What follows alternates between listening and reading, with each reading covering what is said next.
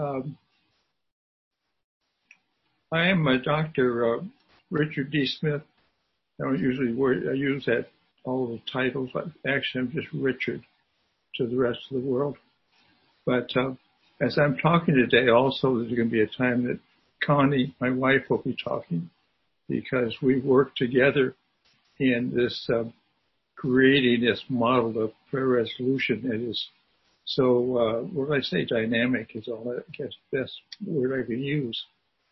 As we were thinking back on this, we did not enter into prayer resolution. We didn't intend to go into prayer resolution. It was more that we were doing other things, and God brought a person into our life that forced us to do prayer resolution, and forced us to suddenly use all the tools and knowledge and intuition and all that that was in us, and yet we did not even know it was there. So as I share with you just this very first topic, I recognize the fact that we had never talked about praying in the way that we prayed. We'd never done this before with someone. And so this was the first person. And it was like God had a choice. He could sort of take us down the road little by little and open up you might say, the big box that's called prayer resolution. Or he could take us to the edge of the ocean, the edge of the swimming pool, and push us into the deep end. And that is more the way that God determines to do it. And again, so this is the first time that we work with somebody.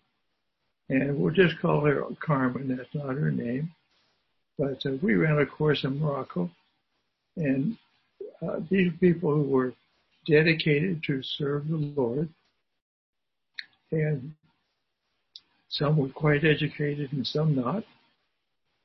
But in that setting, people, if they had any kind of a background, that was, I say, was a flawed, under the stress and strain of living and studying in North Africa, it would only get bigger, only cause more problems.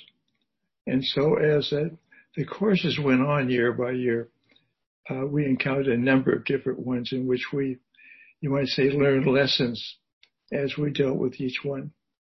So here was Carmen, and we were on the train, and this was during the middle of the course, and she came up to Connie actually, and said, Connie, my boyfriend is talking to me. Ex-boyfriend. And my ex-boyfriend is talking to me, and he's telling to me, he's just saying, Carmen, I'm not going to let you go. You're mine, and I won't, you can't leave me. And she said, he keeps telling me this over and over again in my head. And we thought, well, this was, rather interesting. But also the problem was we're on a train heading to a different part of North Africa, and there's no way in that kind of a setting we'd work with her. So I went ahead and prayed with her. And Richard, don't forget to mention the fact that this was in the mid-'80s, and the ex-boyfriend is in California, and Carmen is on a train in North Africa, and he is talking to her. And the reason this was so was that, she shared later on, was that she and her boyfriend were practicing the various giftings of ESP, including talking at a distance, moving things on a table, things like this. So anyway, we could not work with her at that time. So this is where I had never done it before, but I felt like I needed to just pray a covering prayer over her. And this is something that is now, if you haven't been taught it, you will be.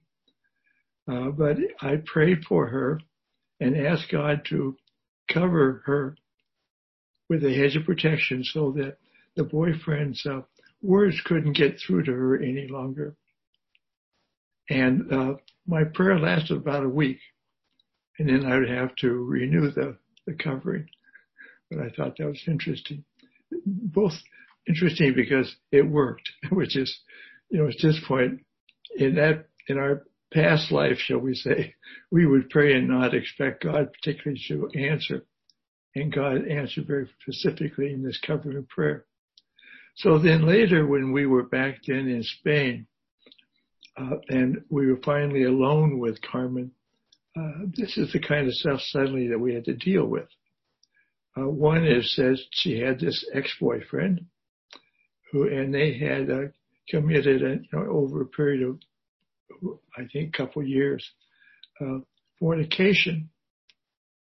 And then also out of this times of fornication had come a time of abortion.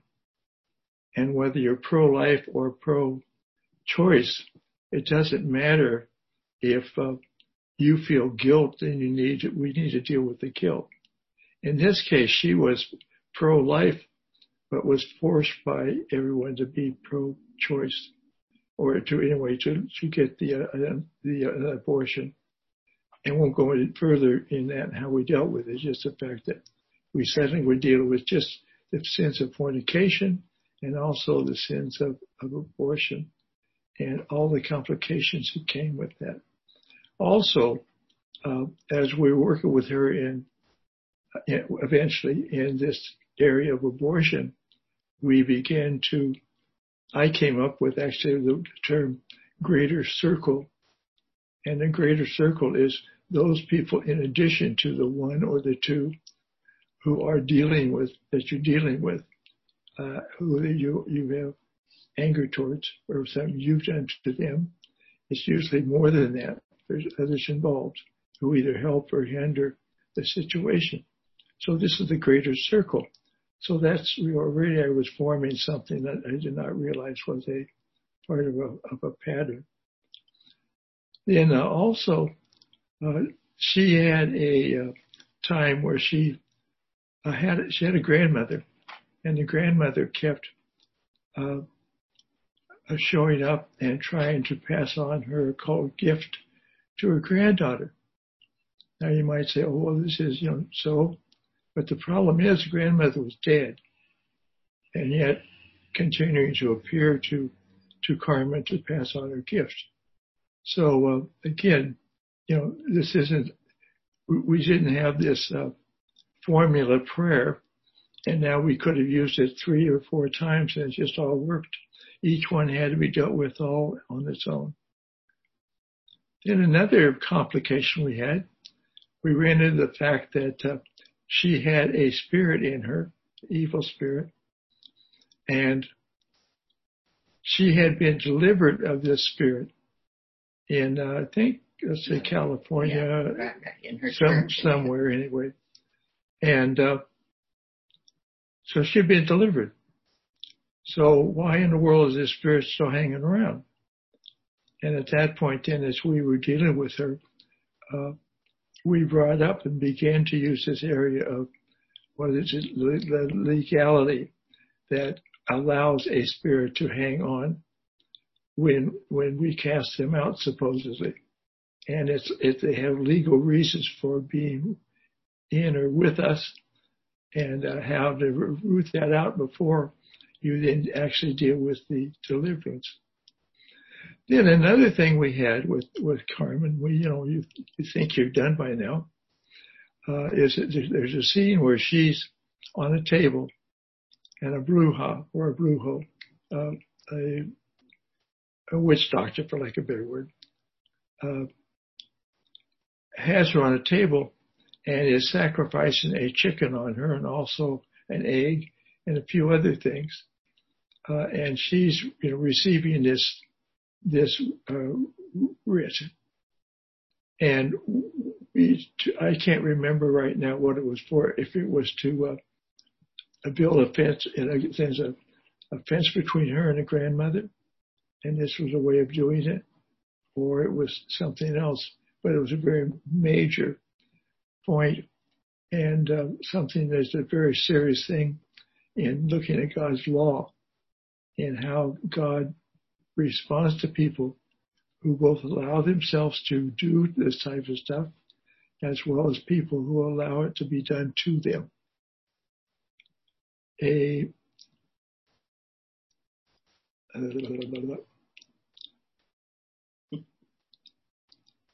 Another thing we picked up in this case too also was that I can't read this.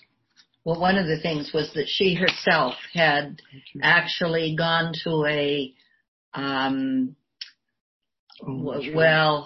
let's just say a witch, and to get a potion made so that the one that she was interested in, the man that she was interested in, would fall in love with her. So all of these cases where she's dabbling here, there, and everywhere in the occult is what we're bringing these pieces up about. And recognize that when she went to get the charming done, this was done in a major U.S. city in which she went to you might say, religious store. And in the back room, they provided these kinds of services also. But at the same time, selling Bibles in the front. So this is not the kind of thing you expect from within an American setting, but it is. So as we dealt with these, again, we had to basically just sort of, I wouldn't say guess is the wrong word. Intuitively, we felt like certain things need to be done. And one thing that we felt like needed to be done was that she needed to pray to her Heavenly Father, not Jesus. And yet, again, in our background, we would tend to be, dear Jesus, everything. So very, very, except when you do the Lord's Prayer, everything else is Jesus. And yet we had her praying to the Heavenly Father and standing on herself as a child of God, as a daughter of God. We also did not pray for her. We guided her in prayer. And then we witnessed that prayer. And we won't go into more detail now about what that meant. Because we did not even think about what it meant initially. We just felt we needed to do it. All through here, this what is so funny, I keep smiling because in a sense we didn't know what we were doing at the same time we did. And it's because we had a good Bible background.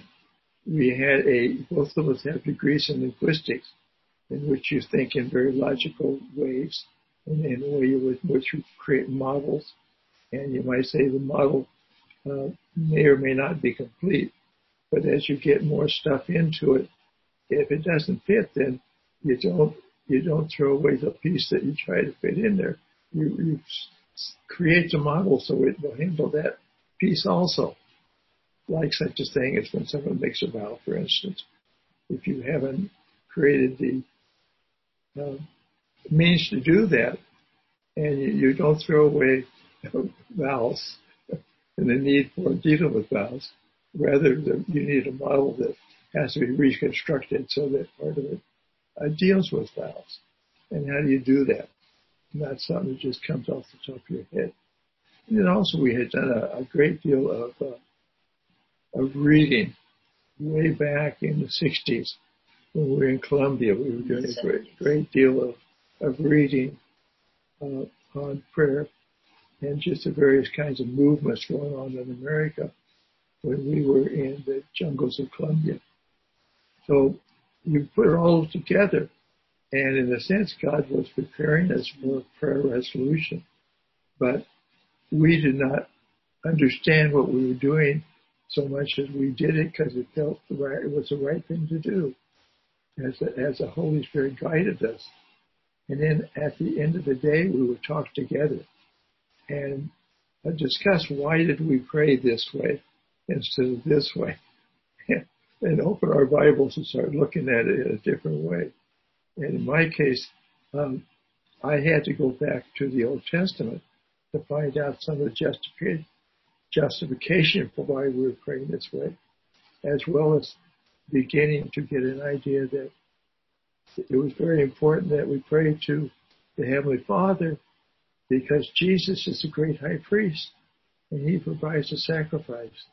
So in a sense, it sounds funny to say, but the Heavenly Father is the one that forgives.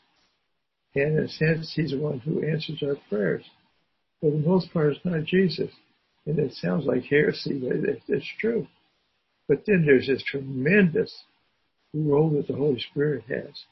And fortunately, in our working in Colombia, and we won't go into the story about it, but we learned so much about the Holy Spirit and the way the Holy Spirit worked in very unusual ways before we ever hit North Africa.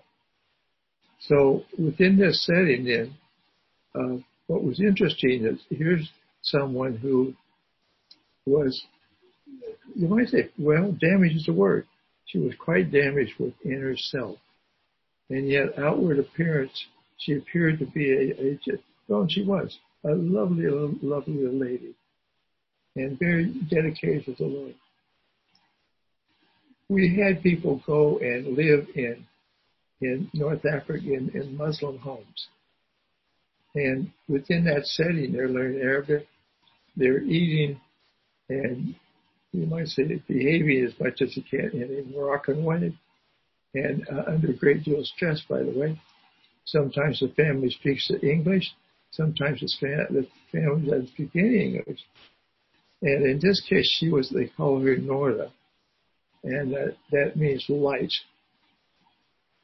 Light, like you turn on a light. And so here's this wounded person living in this Muslim family, and they see her as light. And at the end of the program, two ladies in a Muslim situation became Christian.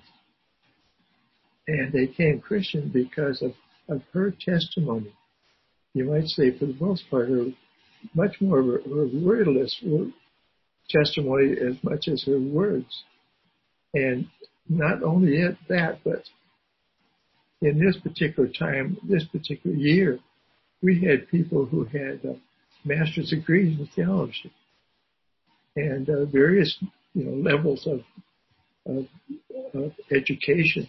And probably she was the least educated and, again, the most wounded, and yet God used her to be a light, you might, to the world, and they accepted the Lord.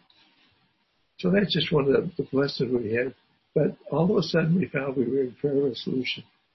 And when we dealt with her on forgiveness issues, right away we ran into a stumbling block because I didn't quite understand. I didn't feel right with the way we were going. And I looked in my library at that time, and I looked at 3 different books on forgiveness. And not one of them did I really agree with. And yet they're the standard Christian model for forgiveness. So we had to, we had to create our own definition of forgiveness. And maybe Connie mentioned or define that later on here. So we did.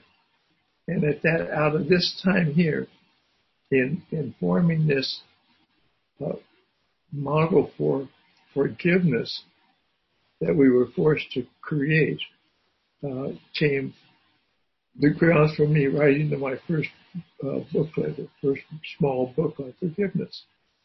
And for some reason, that book has had a tremendous impact around the world, and more than I ever thought about. But it came out of this particular time. Different other books came out of our being suddenly in contact with others. I'll stop at this point, and I'm going to turn it over to Connie. Oh, look at Connie. See, one of the things then that happened when we were finished with Carmen, and Carmen went back into North Africa to continue the 5-month program, was we, as Richard said, we began to discuss why we did what we did and so on and so forth. But then the amazing thing was that, amazing, it's the way Richard works. He wrote up this as a case study, and he sent it out to, I believe it was 5 different entities. He sent it to a professor of doctrine and theology. He sent it to a professor of doctrine at a seminary, to a PhD in clinical psychology, and to 2 different well-versed pastors that we respected very highly. But one charismatic and one fundamental. Yeah, they were 2 very distinct. One was charismatic, and in the 70s and 80s that was a big deal, and one was not. I don't know that he was anti, but he was not charismatic. So he sent this to them for the purpose of them looking it over and seeing if there was anything scripturally wrong or psychologically harmful, or anything that they could find to critique about it, so that we could improve it. Because Richard has always been one who is looking for things done properly and rightly, and it's the Wycliffe way. Yeah, that's really the Wycliffe way, is to produce the best and the closest to what God, as if God were speaking it, as you can get. So anyway, that came out of that, and it was interesting that not one of these had anything negative to say. They thought that everything we had done was done decently and in order, and that it was scripturally sound, even though you don't necessarily have a Bible verse to back up things. You kind of get into trouble when you try to find a Bible verse to back you up on something. You need to look at the whole of Scripture and the principles found therein and the character of God and all of these kind of things that help you define what that verse is really talking about. But anyway, that's another lesson for another time. But just to show that this is not something new in Revelation. There is nothing new that you're even really learning. It may be put together in a way that you had never heard before. But this is not some new, prayer resolution is not some new revelation that God waited 2,000 years to share with Richard and Connie as something special. But he did utilize us to develop the steps in the format and the so on as that you are learning in this webinar. So we just wanted to say that, but also we came into this whole thing with some assumptions. One was that when you see someone who is hurting and they've come to you for help, then our hearts were at that point open enough to receive that and to do what we could do to help. And we were working under the assumption that God wants to resolve all the issues that we face in life, so that these issues have no power or force in our life, and that he has a way to connect the dots, so to speak, for each one of these situations. We don't know yet what they were, but we came with the assumption that he would show us.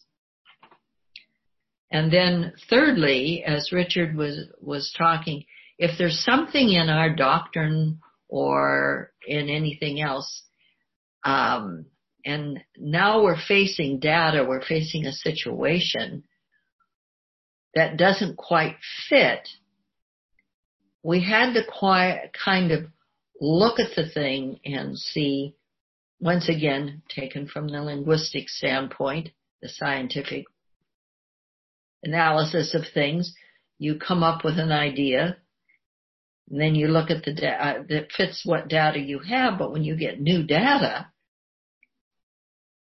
and it doesn't fit, well, then you don't throw away the data, you revamp your hypotheses, which is what doctrine is. It's man trying to understand and put down in succinct ways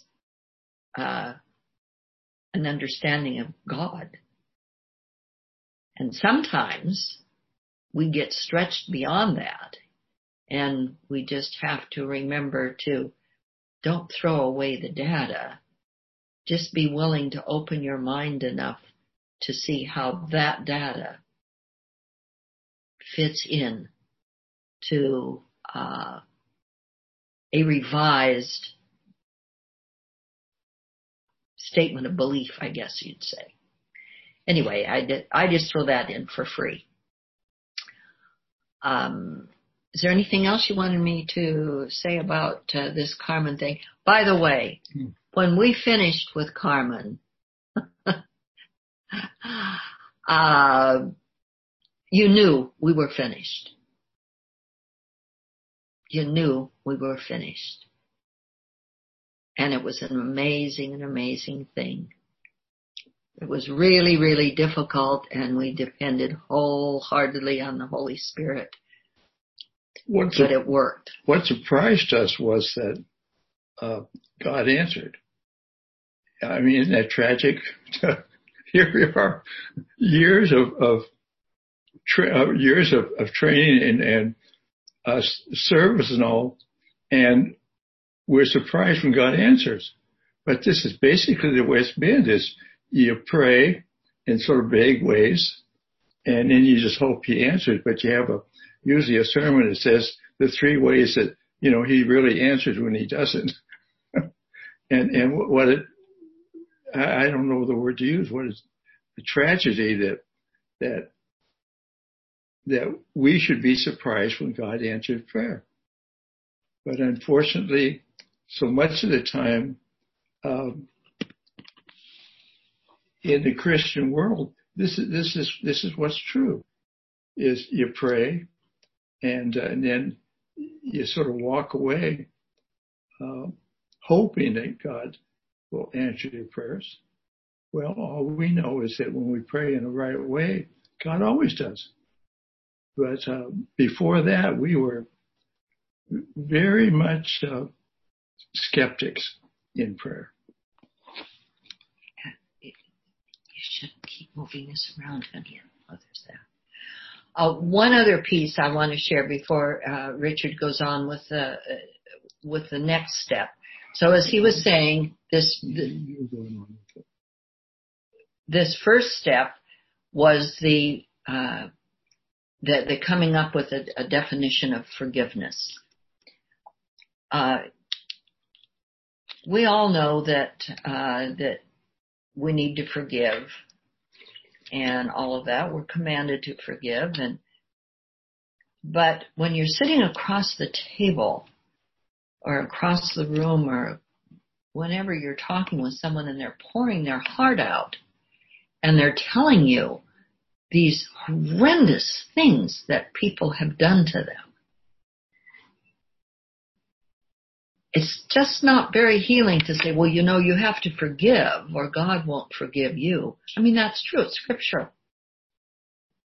But it's not very healing to forgive on that basis. And then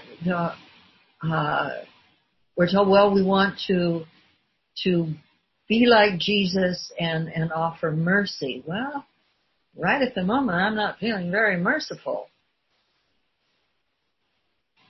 Well, we can obey the command and we can offer up forgiveness, but that too is not very healing.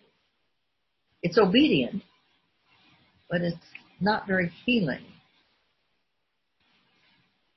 And you just had a few weeks ago a wonderful lesson on all of this, but this now is how we came to this. And so we were trying to find a definition, which is very, very difficult to find in Christian literature, a definition of what it really means so that we laymen can understand it, not big words that have no meaning to most of us.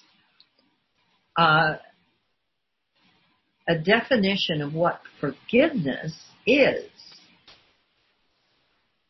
And what we came to was that we have a need because we're created in God's image and all that stuff you also already learned, we have a need for justice when we are hurt or offended. And forgiveness is trusting God enough to believe that He will see that justice is done and payment is made on my behalf. You see, the offense was against me, so it's me that's owed the justice. Isn't that exciting? Now, the perpetrator, the bad guy, and God, they've got their own things they need to deal with. So when I offer up forgiveness, I'm trusting God to see that justice is done for me. That doesn't mean that God is forgiven. That they have to take care of with God. But this then makes it possible for me to give up the anger, to give up the pain, because I trust God to see that justice is done on my behalf to the point that I'm absolutely satisfied. That's where that definition came from, is trying to work with Carmen and trying to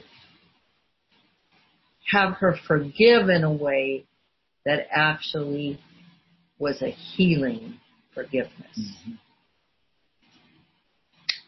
Okay. So you want to go on to the... Then another very, dramatic time that we had that helped us to further fill out the model of prayer resolution was, it was in Europe, and we were doing some other thing.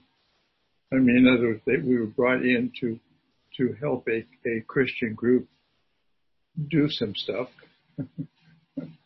and which took up all of our time.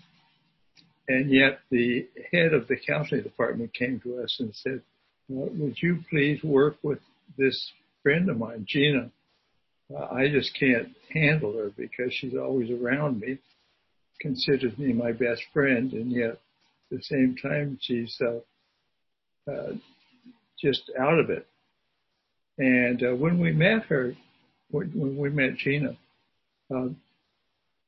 she looked young, and her eyes were sort of zoned out, is the best way I could put it. So in our spare time, we went ahead and spent, it came out to be roughly under 20 hours with her.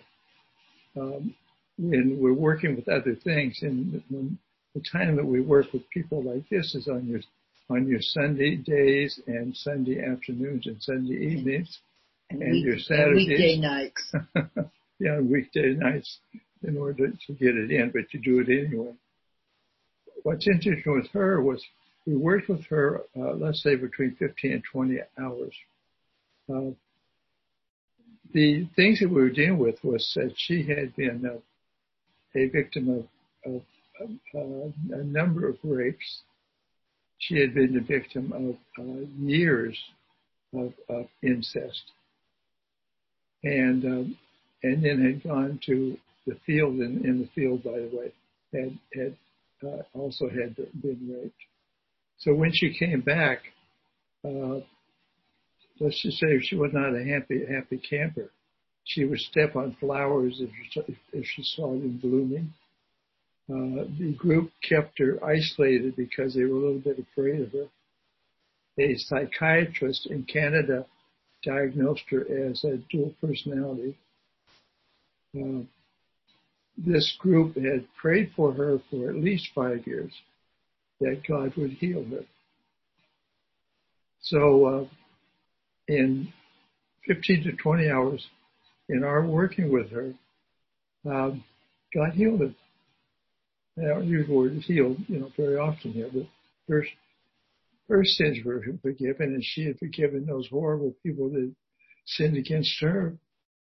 And in some way, we don't know at that particular time, with God integrated her personalities, and she came out. She started out with us as a younger woman with zoned out eyes, and after a while, she looked old. Well, she didn't look old. She looked her age. But she looked older. But the right. Contrast was young and old. and she was, and her personalities were connected. And what the group, one of the counselors came by, and he said, what you did was a miracle. It was a miracle that God did in her life. The shame here is they never asked us what we did different from what they did. And again, she lived for years and years and years under this tremendous burden. And God's way is really, it sounds odd to say, but it really is basically simple. If you understand this is what he wants, and then you got to pray in a way that he can answer. And that's all it takes. It sounds funny to say it in those terms, but that was what it was. What was interesting was that later on, in the past, Hennigan would go. Gina would go biking in France with this friend of hers, and so when they started out, they'd go to a travel agency or whatever, and her friend would go up front, and Gina would stay in the back. And after she had this time with us, she suddenly was there in front with her friend. And her friend sort of looked at her and said, what's different about you? Well, this is the kind of thing that happens so often. There's suddenly you're doing behavior that you're unaware that you're even doing. But you're doing it when you're a healed person, as opposed to this tremendous burden you've had. So later on, as they were camping out, Gina explained to her friend what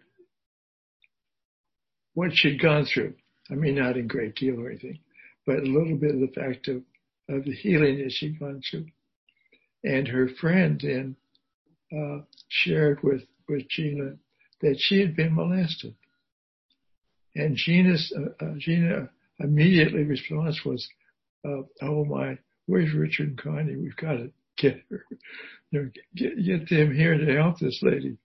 Well, I'm sorry, we weren't around. Meanwhile, we'd gone back to the States. So Gina she's now training. All she did was she did have prayer resolution. She was healed and in that sense experienced God's pattern for healing. And so she ended up guiding her friend towards accusation, and extending forgiveness, as well as her own confession if that was needed. And she healed her friends from that particular situation. And the breaking of the bonds. Yeah, it's more than that. I mean, you get it in the lessons here. But the point was that she was in a sense, a mature Christian, but did not have the tools because she hadn't gone through training. All she'd gone through was the experience of receiving prayer resolution. And so out of what she knew, she helps another person. And praise God for that. And also part of this is that when people receive prayer resolution from us, we tell them, don't tell other people what you've been doing. Don't tell them that you've been with us. Just go ahead and just live your life. Let them come up to you and say, wow, what's different about you? You're just different. And so it's a witness that's independent from you telling anybody about it. And this happens over and over and over again. I'm going to turn this over then for Connie just to close his time. For the last 2.5 years, Richard has been suffering from the leftover effects of a terrible shingles attack. He almost died. God very graciously saved his life, but he still has a lot of the residue. It was in his mouth and face and so on and so forth. And so he has difficulty in talking. And this week has been the first time that he's actually talked this much in 2.5 years. So we do praise God for that much healing, and we continue to ask that the pain would be removed or find some means of alleviating the pain. But that's why he's turning things over to me every once in a while here, though we tend to teach as a team.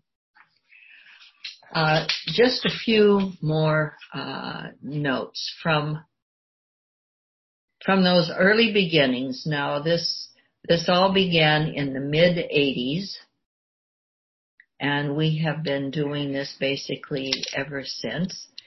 In 1995, God asked us to take off all the other hats of things that we were involved in doing in ministry-wise, and to concentrate on moving prayer resolution forward. And thus we did.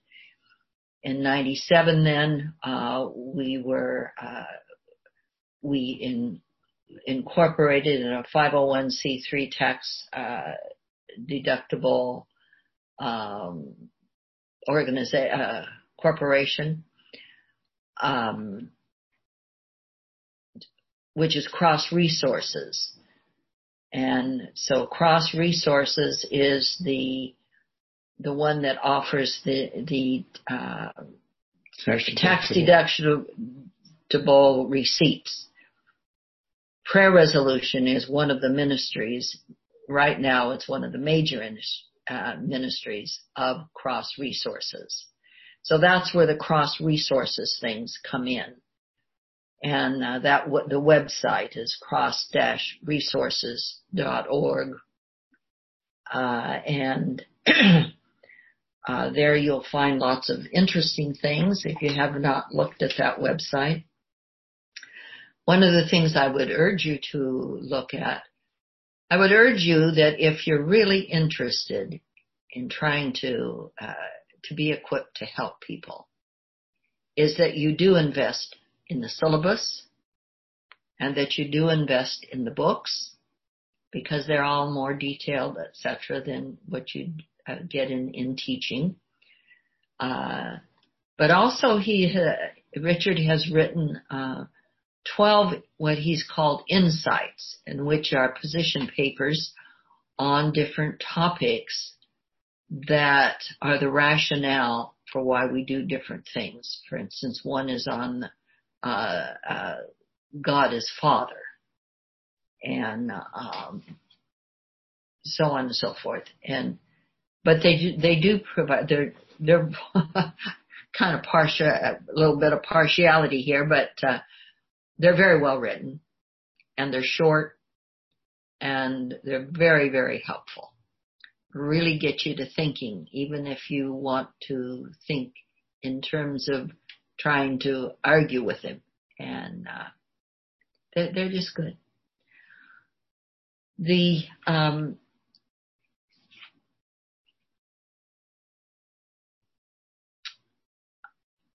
didn't talk about our beginnings, but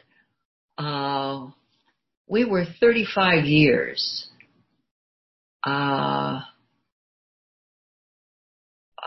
with the Wycliffe Bible translators as translators. The first people group that we went to were an isolated people in the headwaters of the Amazon, so isolated that they had never seen paper. They had never seen foreign women or foreign children. And we certainly were not able to be there as the great white benefactors.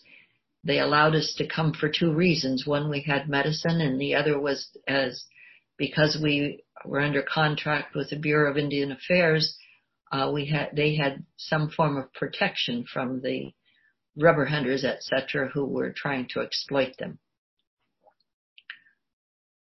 Having no books, having no written language or anything, they had and more than anything, they had absolutely no concept of God. They had lost that in their culture eons ago.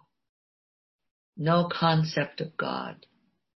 And God allowed us to go to these beautiful people. And we were 11 years with them.